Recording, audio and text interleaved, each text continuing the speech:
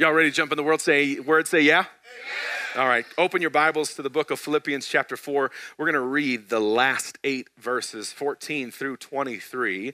Philippians 4, 14 through 23. Paul is wrapping up the whole letter to the church that I kind of think is his favorite.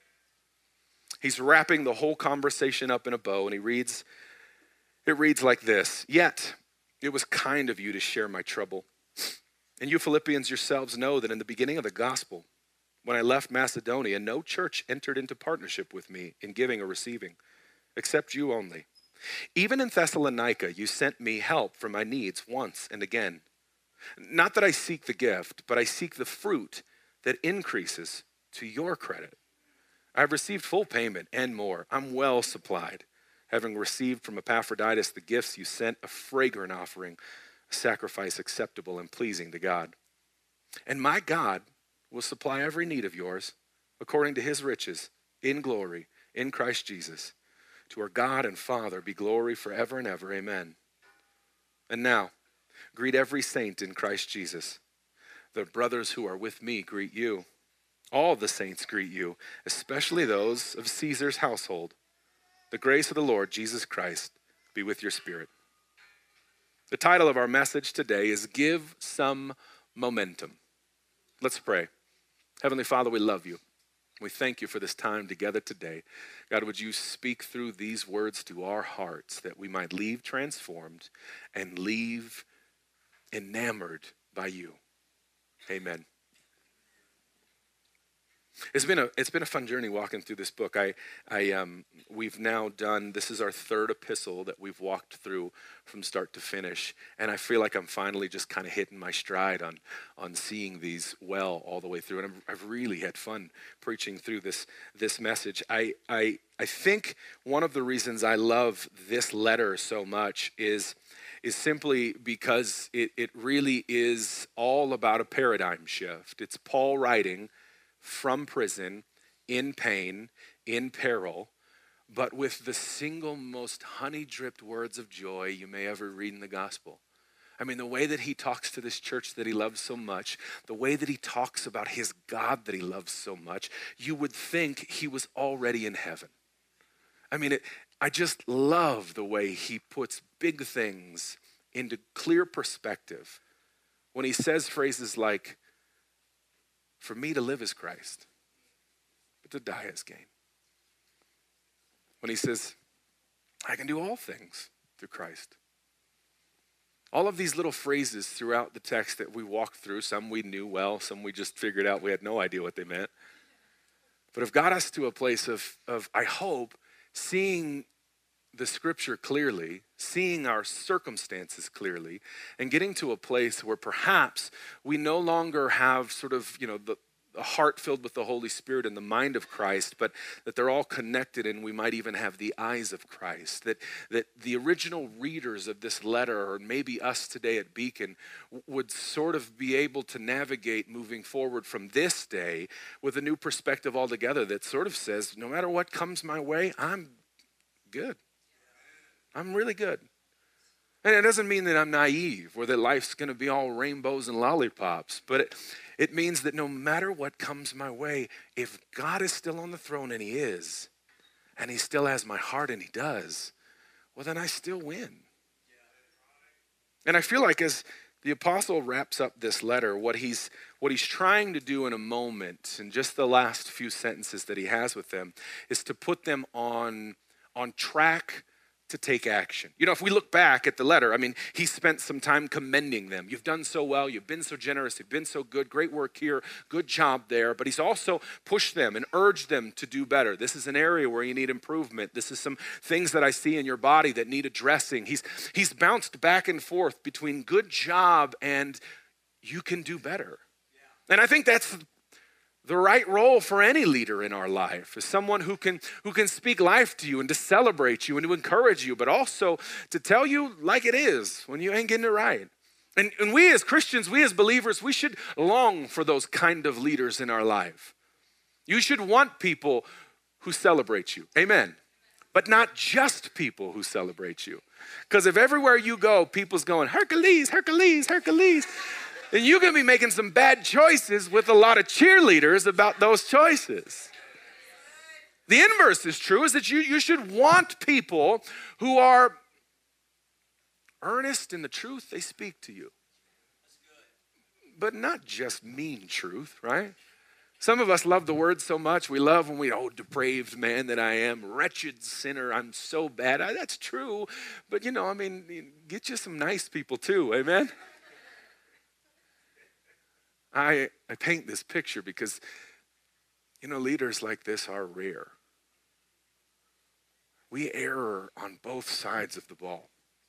I've had leaders in my corner who just, no matter what I pitch to them, they're like, that's perfect. And I'm like, I know this isn't perfect. I was open for a little refining in this conversation.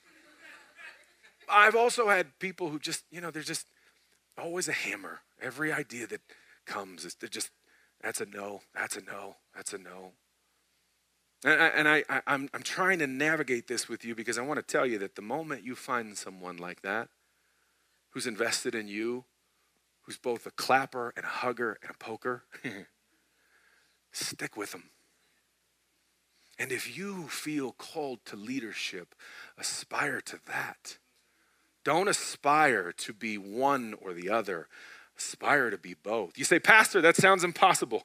It is. Oh my gosh. It's really hard. But it is exactly what we're called to if we're called to grow. Amen?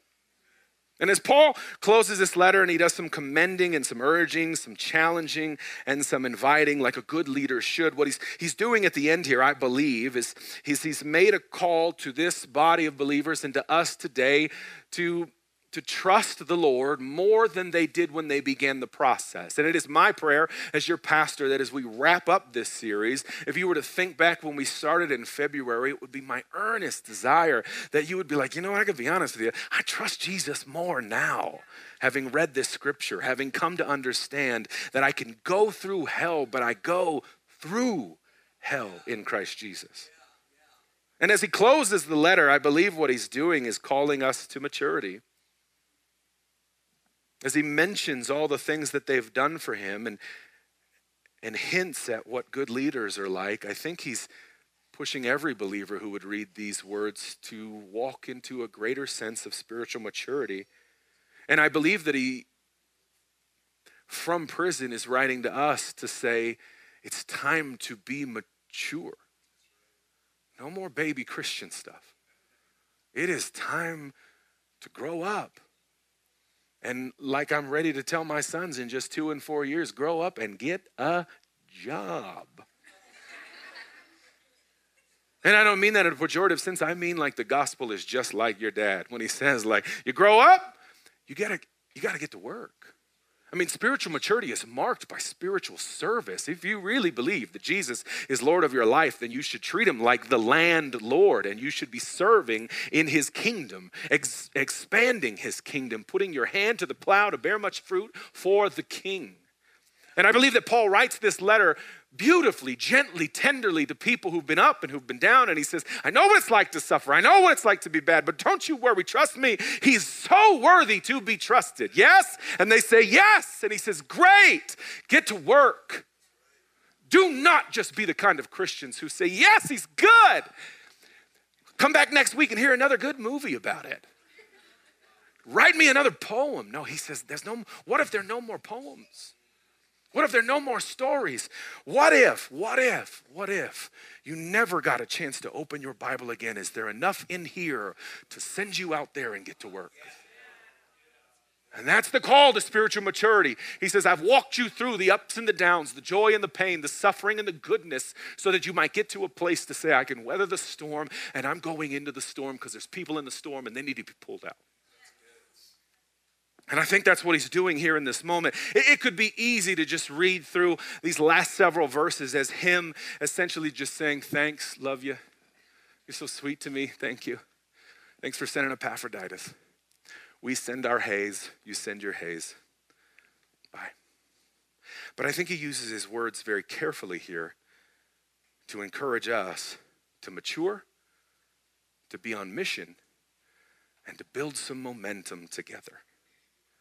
Notice in verse 14 and 16, he is marking again for the third time in this letter that this church has partnered with him in his mission. And he would encourage us in this moment, for each one of us today, to partner with the preachers. That might be my first point in the message today, which is to partner with those who are doing the good work. Let me read you the verse again. Yet it was kind of you to share my trouble, me, Paul, the preacher. And you Philippians yourselves know that in the beginning of the gospel, when I was going out to start churches from scratch and I left Macedonia, nobody would partner with me. Even when I was in Thessalonica, it was only you who helped me. And it's not unnoticed by Paul, who takes care of him as he goes to do something nearly impossible. And I would push each one of us today to consider this. Ministry, ready, is so hard. Paul knows it. That's why he writes it to, he doesn't have to include these words, right? He could have just said, good job. But no, he throws Thessalonica under the bus. Did you see that? He's like, you guys are so good, they're not so good. But you guys are good, right? What he's doing in this moment is he's really kind of addressing, like, I got to be honest with you, this work that God's called me to, it's rewarding. And it matters. But it's not easy. And he says, and I'm really grateful that you've cared for me. I want to put something in perspective for you, because the reason that this matters to the Apostle Paul is that loving on leaders is really rare. It's rare today, and it was rare then. Now, I'm not talking about the kind of honor that's pomp and circumstance, when a preacher has like a James Brown kind of cape. I'm not talking about that, though I've yearned for a cape like that from time to time. I'm not talking about the sort of honor and care for your pastor that's mostly in show. We come up on stage and we decorate and we throw a pageant and that sort of thing. I got to be honest with you, that's fine, but that is actually not what most leaders would want. Most people who give their life to the service of the ministry actually just kind of want to be seen sometimes. And I don't mean be seen by the masses, but be seen by you. Like, hey, thanks for taking your Saturday to be with us. I know you worked all day yesterday and we're with our family, and I know our family's kind of crazy. Thanks for loving on us. And Paul mentions in this moment just how valuable it was for him to be cared for. And this is important for us because I want you to understand how God sees your pastors and leaders. Don't worry, I'm not just preaching about myself. I'm going to turn it for a sec. In Jeremiah chapter 3, when the prophet is clearly condemning the behavior of the people of God, and he says, turn back, ruthless and faithless Israel. In verse 15, he says, and when you do, I, God, will give you shepherds after my own heart, who will feed you with knowledge and understanding. I don't consider myself to be an expert on pastoring. I really don't. But because God has allowed me to stay alive in the first 4 years of church planting endeavors, I've had many of my peers and colleagues sort of like, hey, can we talk? And I'm like, of course, man. Tell me everything God's doing in your life. And it inevitably ends up that I get to encourage them. And one of the things that I do to encourage my friends in leadership and pastoral roles is to remind them, ready? That God loves his people so much that he gives his people pastors as his best gift. Jeremiah 3 says, I give them pastors after my own heart. It means that the pastors are the gift. And I don't often think of myself that way, but I do think about every other guy fighting tooth and nail to lead a congregation in spite of all odds as God's best plan for the lives of those people. It is the reason he gathers people under one prophet, under one seer, under one speaker, so that God can choose to speak through him perfectly to them. Pastors are the gift. And that never gets an amen in church. Well, it's all right, don't worry. Here's why. It sounds self-serving when I say it, doesn't it? It just reads that way. Even though I work hard not to be like that, and I'm not like that. But if I stand before you and say, ready? I'm the gift. If you brought a guest today, you're like, I'm so sorry, I'm sorry. We'll go somewhere else next week, I'm bad. It seems weird when a pastor tries to tell you, see me, appreciate me. And because it seems weird, we never say it. And so when Paul writes it, he doesn't say it as an urging, he says it as a thank you. He says, I've been doing this for a while, and I'm not going to stop because Jesus has my whole heart. But you guys are the only ones that love me. And I love you all the more for it. And if I could urge you today, if you could just pretend that this was the Lord speaking to you and not your pastor, I would tell you today, partnering with the preachers is God's best plan for his bodies to gain some momentum together. And it will keep your preachers alive. Now I get to leave after this message, and so I get to talk about our pastors. See, Pastor Rob and his wife Bree, they're our only 2 full-time staff members. And today they're not here in church. They're at a big home church down in Centennial. There's a gathering of very wealthy families who prefer not to go to church, but they have church in these homes. And they've been invited to speak into these homes in an effort to fundraise, because you might not know this, but that couple who have 5 children who are on full-time staff, they raise their own salary to serve you. They go out and ask other people to give them money so they can serve you. And I have to be honest with you, I'm so godly inspired by pastors like that. If ever there were a gift in our congregation, that couple is a gift. So when you see them next Sunday when Pastor Rob preaches, you better shout him down. Because next Sunday he's going to be speaking into you, and this Sunday he's asking other people, can you help me speak into Beacon? That's a gift. Or I think about Pastor Ty. Pastor Ty, who's had more than his fair share of time in leadership. He's been a worship pastor and a pastor of creative arts for decades in our city. And he's been recognized throughout our city for his leadership ability. He leads one of the most dynamic worship groups in our city, and they travel throughout the country. They're on the bill. You see the sign outside. They're going to be on the stage with some of the biggest names. And when he came to Beacon, he served at Beacon without an expectation that he would be paid or compensated or even recognized. He said, God told me to come here, and so we're just here. And I said, I don't have any money. Because we were pretty new. And I was like, we have $4. I can give you one of them. And he said, nah, man. My God shall supply all of my needs according to his riches in Christ Jesus. And so they just served and grew and built teams without money because God gave us Pastor Ty and Janine as a gift. Amen.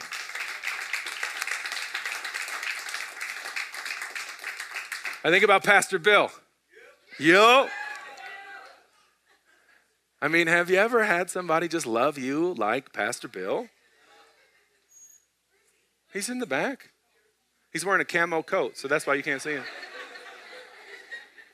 Pastor Bill and I met 4 or 5 years ago at the Denver Dream Center, and he'd told me a story. He'd trained, he'd been to seminary, he'd been ready to serve the Lord in full time, but God had sort of derailed it, and he'd been in enough church environments where he wasn't really convinced the church was the place he wanted to be. And then the Lord sort of yoked us together, and we walked tooth and nail and step and side by side. And I don't know if you've met either of us, but we are not the same, right? He's a vegetarian. I mean, I only eat meat, right? He's gentle. I'm a little bombastic. He's sweet and thoughtful. I forgot my own birthday. Amen? But something happened in our hearts when God began to birth this vision for Beacon. And he said, hey, I just want you to know, I don't know what the Lord has in store for us, but it will be us. And he stepped into the role of our launch team coordinator. I mean, he's literally worked full time for this church for 4 years, and he has never been paid anything. You may not know that because he's so involved in this church. But over the course of the last 4 years, I know he's taken you to dinner. I know he's cried with you. I know he's laughed with you. I know him and Kate have come alongside you. And I know every woman in this room has said, where does Kate get those clothes? Come on now. They've inspired us and loved us and encouraged us and walked alongside us because they are God's gift to us. And next month when I return, I get the deep pleasure to announce the next gift that God has given to our church. I won't tell you now, but as soon as I say it, you'll go, yeah, of course. There's a couple in our midst who have been serving, not for the attention, not for the compensation, but because God has called them and he has chosen them to be a gift for us. And so when I read you from Jeremiah 3:15 and say pastors are the gift, ready? I don't really think I'm much of a gift, but we got some solid gifts in the house. And I want you to encourage them when you see them, and I want you to love them, and I want you to recognize that when Paul writes to the church in Philippians and he says, I got to tell you, thank you. Because I don't get a lot of love doing this job. I want that to fall into your heart so that the next time you see them, you can say, thank you. You deserve all the love for this job. Amen? Partner with the preachers. God's doing something here and amongst them. Amen? And he's doing it with us together. Now, it's important that we focus on being supportive and getting behind some of the mission and some of the momentum that is being led by God's pastors and leaders in this church and other churches all around. But I also want to push you to ask yourself some big questions about you, about whether you might be one of them. I want to read verses 17 and 18 for you real quick so that you see what it really means to be the kind of leader worth investing in. Because the question here is, if I'm telling you to partner with the preachers, you might be asking, like, what does that mean? Or if I give money or time or energy, if I walk alongside them, what happens if they let me down? How do I know if they have the right intentions? Paul shows us in verse 17, he says, not that I seek the gift that you give me, but I seek the fruit that increases to your credit. You see, I've already received full payment and more. I'm well supplied, having received from Epaphroditus the gifts that you sent, fragrant offering, a sacrifice acceptable and pleasing to God. The picture of the good leader is one whose aim is us. You're going to meet a lot of leaders in your life, be they bosses or organizational captains or pastors at other churches. And I want you to tell you that everyone who's been born with some innate sense of leadership has to learn over time how to foster, how to grow that gift into an art, into a skill set. And because leadership can be of such great value to the kingdom, leaders are always under attack. They're always pushed to lose their way. And the motives and the myriad ways that they can get distracted are ever present in the life of someone who's walking in their leadership gifting. And so you're going to meet some leaders over the course of your life. You're going to meet some pastors who you think have you in mind and then discover that they don't. Maybe you've already met somebody before and you thought it was all about us, and then you found out it was something else. And in the church, it's always there. And we get distracted as leaders by good things that we pretend are God things. I mean, one of the biggest things that most leaders in the church world get distracted by is attendance. It's a validating experience for me to be here and have many of you here. I get to say, oh, good, I guess I matter, right? I mean, that's just what the enemy says. And if we have a low attendance day, the enemy's like, you're a loser. And you're like, it's just human. And so the enemy will use that to change the motives. You'll have many leaders who start out good. They care about the right things, but over time, they realize they've figured out a way to grow, and so growth becomes their mission, and you become a cog in the machine. Most of us, we don't figure it out till much later, and we've invested, and then we get our feelings hurt, right? Or everybody who's a non-believer will make this argument against pastors that they're only in it for the money, right? You have friends that post on social media, I'm sure, with a picture of some giant house, and they're like, this is Joel Osteen's church. And you're like, or this is his house, and you're like, it's not even, his house is way bigger than that. You have no idea. And they'll use that as an argument. You see, this is proof that pastors and leaders are just in it for the money. And I want to tell you today, 99% of pastors, leaders here, are middle class or below. Ready for this? 70% of America's pastors are bivocational. They work another job. 50%, 52, are not paid at all. The average church size in America is 81 people. And 81 people typically can't support a pastor, so he works. So when you see somebody complain about money-hungry pastors, I want you to know, like, that is the enemy. Because I ain't met one yet. I haven't. Every one of us is dealing with the same things you got, which is like, how big is the credit card bill this month? What? How do I? Okay.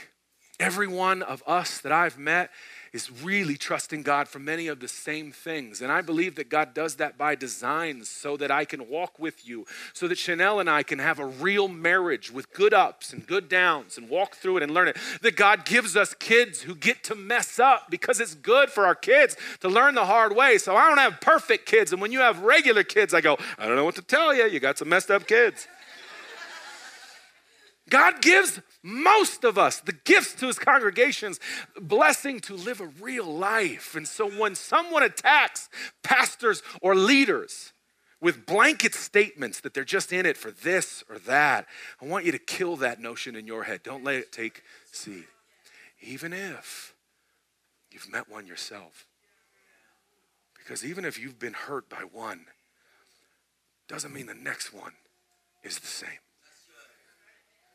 And I don't want you to walk into this season or the next season mad at your last pastor and take it out on me. Amen. Or because I'm human, mad at me and take it out on them. And Paul says, but here's how you can figure out if the leaders that you're with have the right heart. He says, not that I cared about the gift, but that I cared about the fruit that increases to your credit.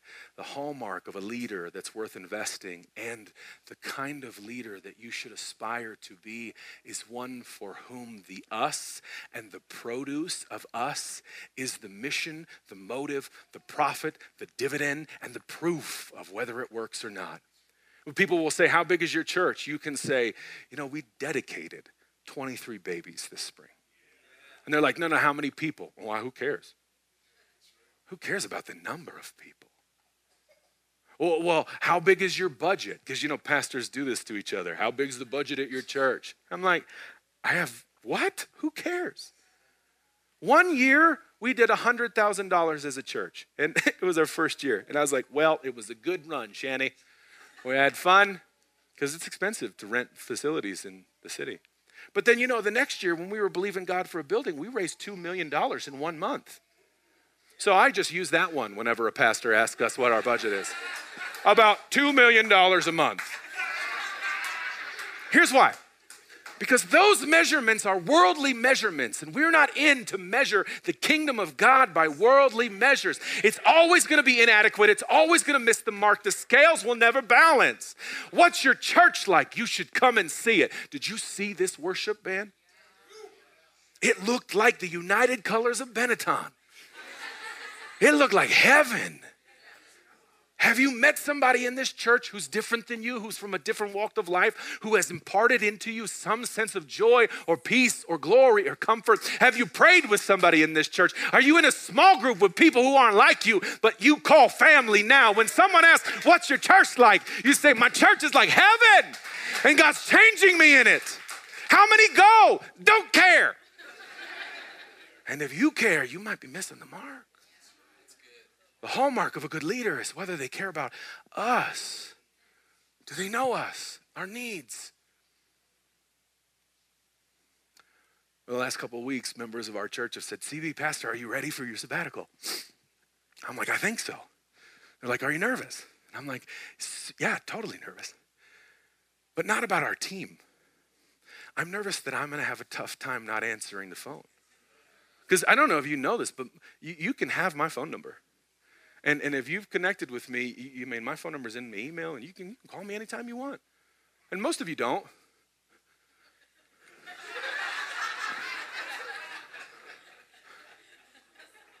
And some of you do. And I love it. I just love it. I love that I get to be a part of your life. And you're never an inconvenience. It's never too much for me. So I signed up for. I'm all in. I'm only nervous that I got to be away from you for 4 weeks. I don't know what I'm going to do. Chanel's like, I know exactly what we're going to do. That's the hallmark of a good leader, one worth investing, is that they care about us, that there's relationship here, that there's depth here, that it's not about how wide, but about how deep we can go. And then Paul pushes us here in this moment. At the end of this chapter, in verse 19, what he's doing is trying to encourage us to be missional in our faith, to be momentum building, to get behind the preachers, to support those with the right motives, to maybe even step into the roles with the right motives. And he addresses a question that most of us have that holds us back from service. And in this room right now, there's a bunch of us who serve. In this room, there's a bunch of us who don't. And the reason that most of us hold back from service is we're afraid of what we might lose out on. Well, I don't know if I have enough time. But you know that we make time for the things that matter to us. And so when we say we don't have enough time, what we've said is I've built a life around the things that I care about, and I'm not sure that this is more important yet. I'm just not. And it's no knock on you. It's a push for each one of us to consider, am I making time for the things that I care about most? And am I thinking from a scarcity mindset that says, if I do church, I don't get this? What he's doing is really just kind of outlining God's answer to that question in every area of Christian life, which is to say, give and it will be given back. It's a classic truth, verse 19. And my God, just in case you're wondering, will supply how many? Every, all sufficient, every one of your needs according to his riches in glory, in Christ Jesus. I love that verse, don't you? We say it all the time. It's used in benedictions and doxologies. It's way we zipper up a conversation, or it's even used in prayers just to sort of encourage you in the last moment. But boy, what a power-packed sentence. My God, and your God, when you give, shall supply. Might supply? Maybe supplies? No, shall. That's a promise. Shall supply all of your needs, everything you need. Here's what he's saying in this moment. I think Paul is trying to write to this church and to say, now here's the deal, because you don't maybe know this. You don't know maybe that Paul is writing this, and we believe that it is one of, if not his very last letter to prison. He doesn't know yet, but he's going to die in about 2 to 3 years. And so he's writing his sort of farewell. And he says, I'm going to go. But I want to encourage you to be on mission and to build some momentum together. Your church can't die because I'm gone. And he says, and if you're wondering whether or not you have what it takes, maybe as a last moment of poetic relation between the two of them, he says, if you're wondering if God can supply you, he says, let me tell you about my God. He writes from this position in prison to say, you remember the same God who brought me through 3 missional journeys throughout the entire region in which we lived? I've been stoned and chased and shipwrecked and bit by a snake. You know that God who brought me through all that? My God, if you're worried, don't. My God shall supply all of your needs. And we always ask, okay, cool, I hope he has enough. Because I got some big bills, Pastor. Don't worry. My God shall supply all of my needs according to not your riches, not the world's riches, but according to his riches and glory, a glory filled of riches that you and I have yet to see. There will be a day that we walk through the gates on the streets of gold, and you will be enraptured by the simple majesty of it all. There's no way that you and I could ever fully understand what it is that we're about to experience when we walk into the manifest presence of God the Father with Jesus at his right hand and see pleasures forevermore, mansions and rooms that my Father has prepared for us. It is from that source of wealth. My King owns the cattle on 1,000 hills that allows him to look at your circumstance. And when you say, I want to step up in the next season of ministry, and I want to go after my calling, I'm just not sure that if I go all in, what if I miss out on this or that? Or what if I neglect this? Or what if I have to let go of some parts of my life that I really like? And Paul says, good. Because right now you're holding on to the riches of this world. And there's something so much greater. My God shall supply all of your needs according to his riches in Christ Jesus. He says, given it will be given back. So let me put some skin on this. For 4 weeks, I'm going to be gone. And I come back at the end of June. And we're going to start a brand new series on Jonah. We're going to look at the life of Jonah. And I hope you're here. But I have a sense that you will do something greater over the next 4 weeks. I know that the Lord has called me to take a break, to take a deep breath.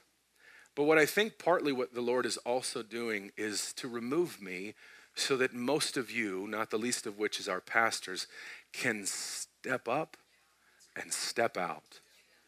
It is your time. It's your church. And if you've ever done a Zoom with me or a phone call and you call our church my church and I correct you and go, hold on, it's your church. It's your time. This is it.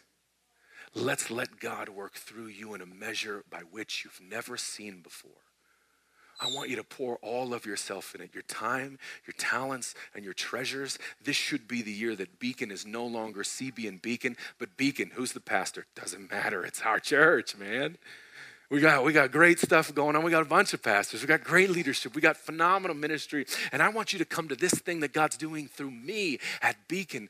This is your season. And my prayer is that when I return, you guys are so gosh darn good at doing this thing. I'll just be like, do I fit? Where do I go? Right? I have a sense that the Lord is transforming us this summer to who we're called to be in the next season. I'll leave you with this. Our word for the year this year was momentum. I felt like in November the Lord just said, watch out, the wheels are going to start rolling a little bit faster. And it was right when we kind of came into Comedy Works, and I was like, faster in a bay? Okay. In a dungeon? But I don't know if you've sensed it. There's a life in this room that, if I'm being totally honest, I've never been a part of before. And I've been a part of some cool things. But I mean, I've never felt so loved or seen. And I think that's what the Lord is doing in this season. Our momentum this year, to finish it out, is to build an environment for people who have never felt this to find it. And he wants to do it through you. Amen? Let me pray for you, and then we're going to worship one last song. Heavenly Father, we love you. You're a good God, mighty God, holy God, worthy and righteous. And Father, today in this season, as we close out this letter, we hear you calling us to a greater sense of spiritual maturity. Not just hearers of the word, but doers of the word. And God, for each and every one of us in this room right now who has that pushback to say, I'm just not sure, I'm not ready, I don't know where to serve, I don't know where to get plugged in, I don't even want to give, I'm just not yet. God, I'm asking that you would overcome every objection with a sweet sense of your grace. Would you overwhelm us? Would you permeate us? Would you wrap us in your arms and say, you're home, and it's time to build your home. It's time to call people home. It's time to build a home for people who've been homeless and lost and orphaned by this world. God, would you do it through us? Would you convict us of the days days when we lived in lethargy and laziness. Would you push us to a day where we're empowered by your Holy Spirit, where your joy is overflowing, where your love flows out of us, where we bear the fruits of the Spirit and people say, I don't know what it is about you, but I want that Jesus. God, do it in us today. God, let this be the season where we give some momentum and we see you all the more. Amen. Pastor, before you go, church, if everyone can just stand to your feet.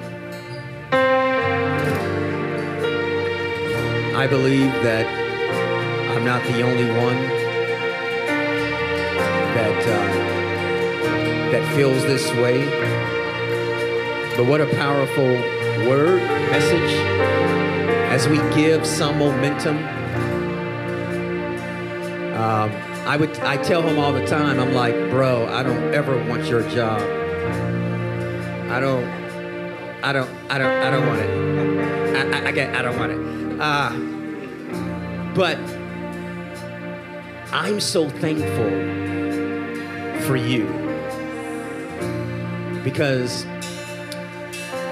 you truly demonstrate what it really means to be a pastor.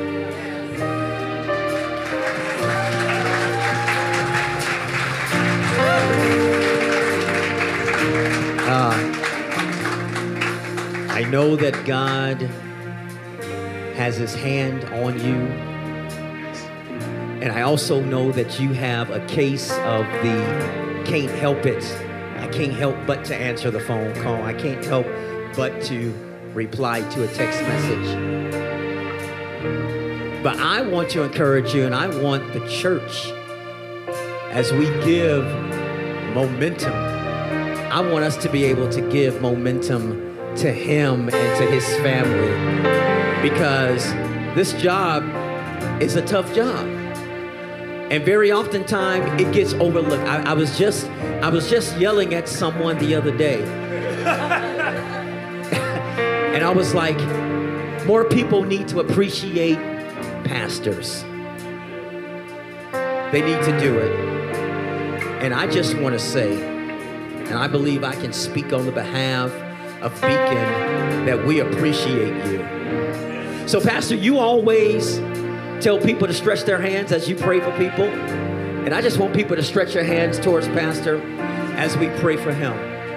Father, we thank you, Lord God, right now, Lord God, for the call that you've placed on his life. Lord God, there is no denying that it's your doing.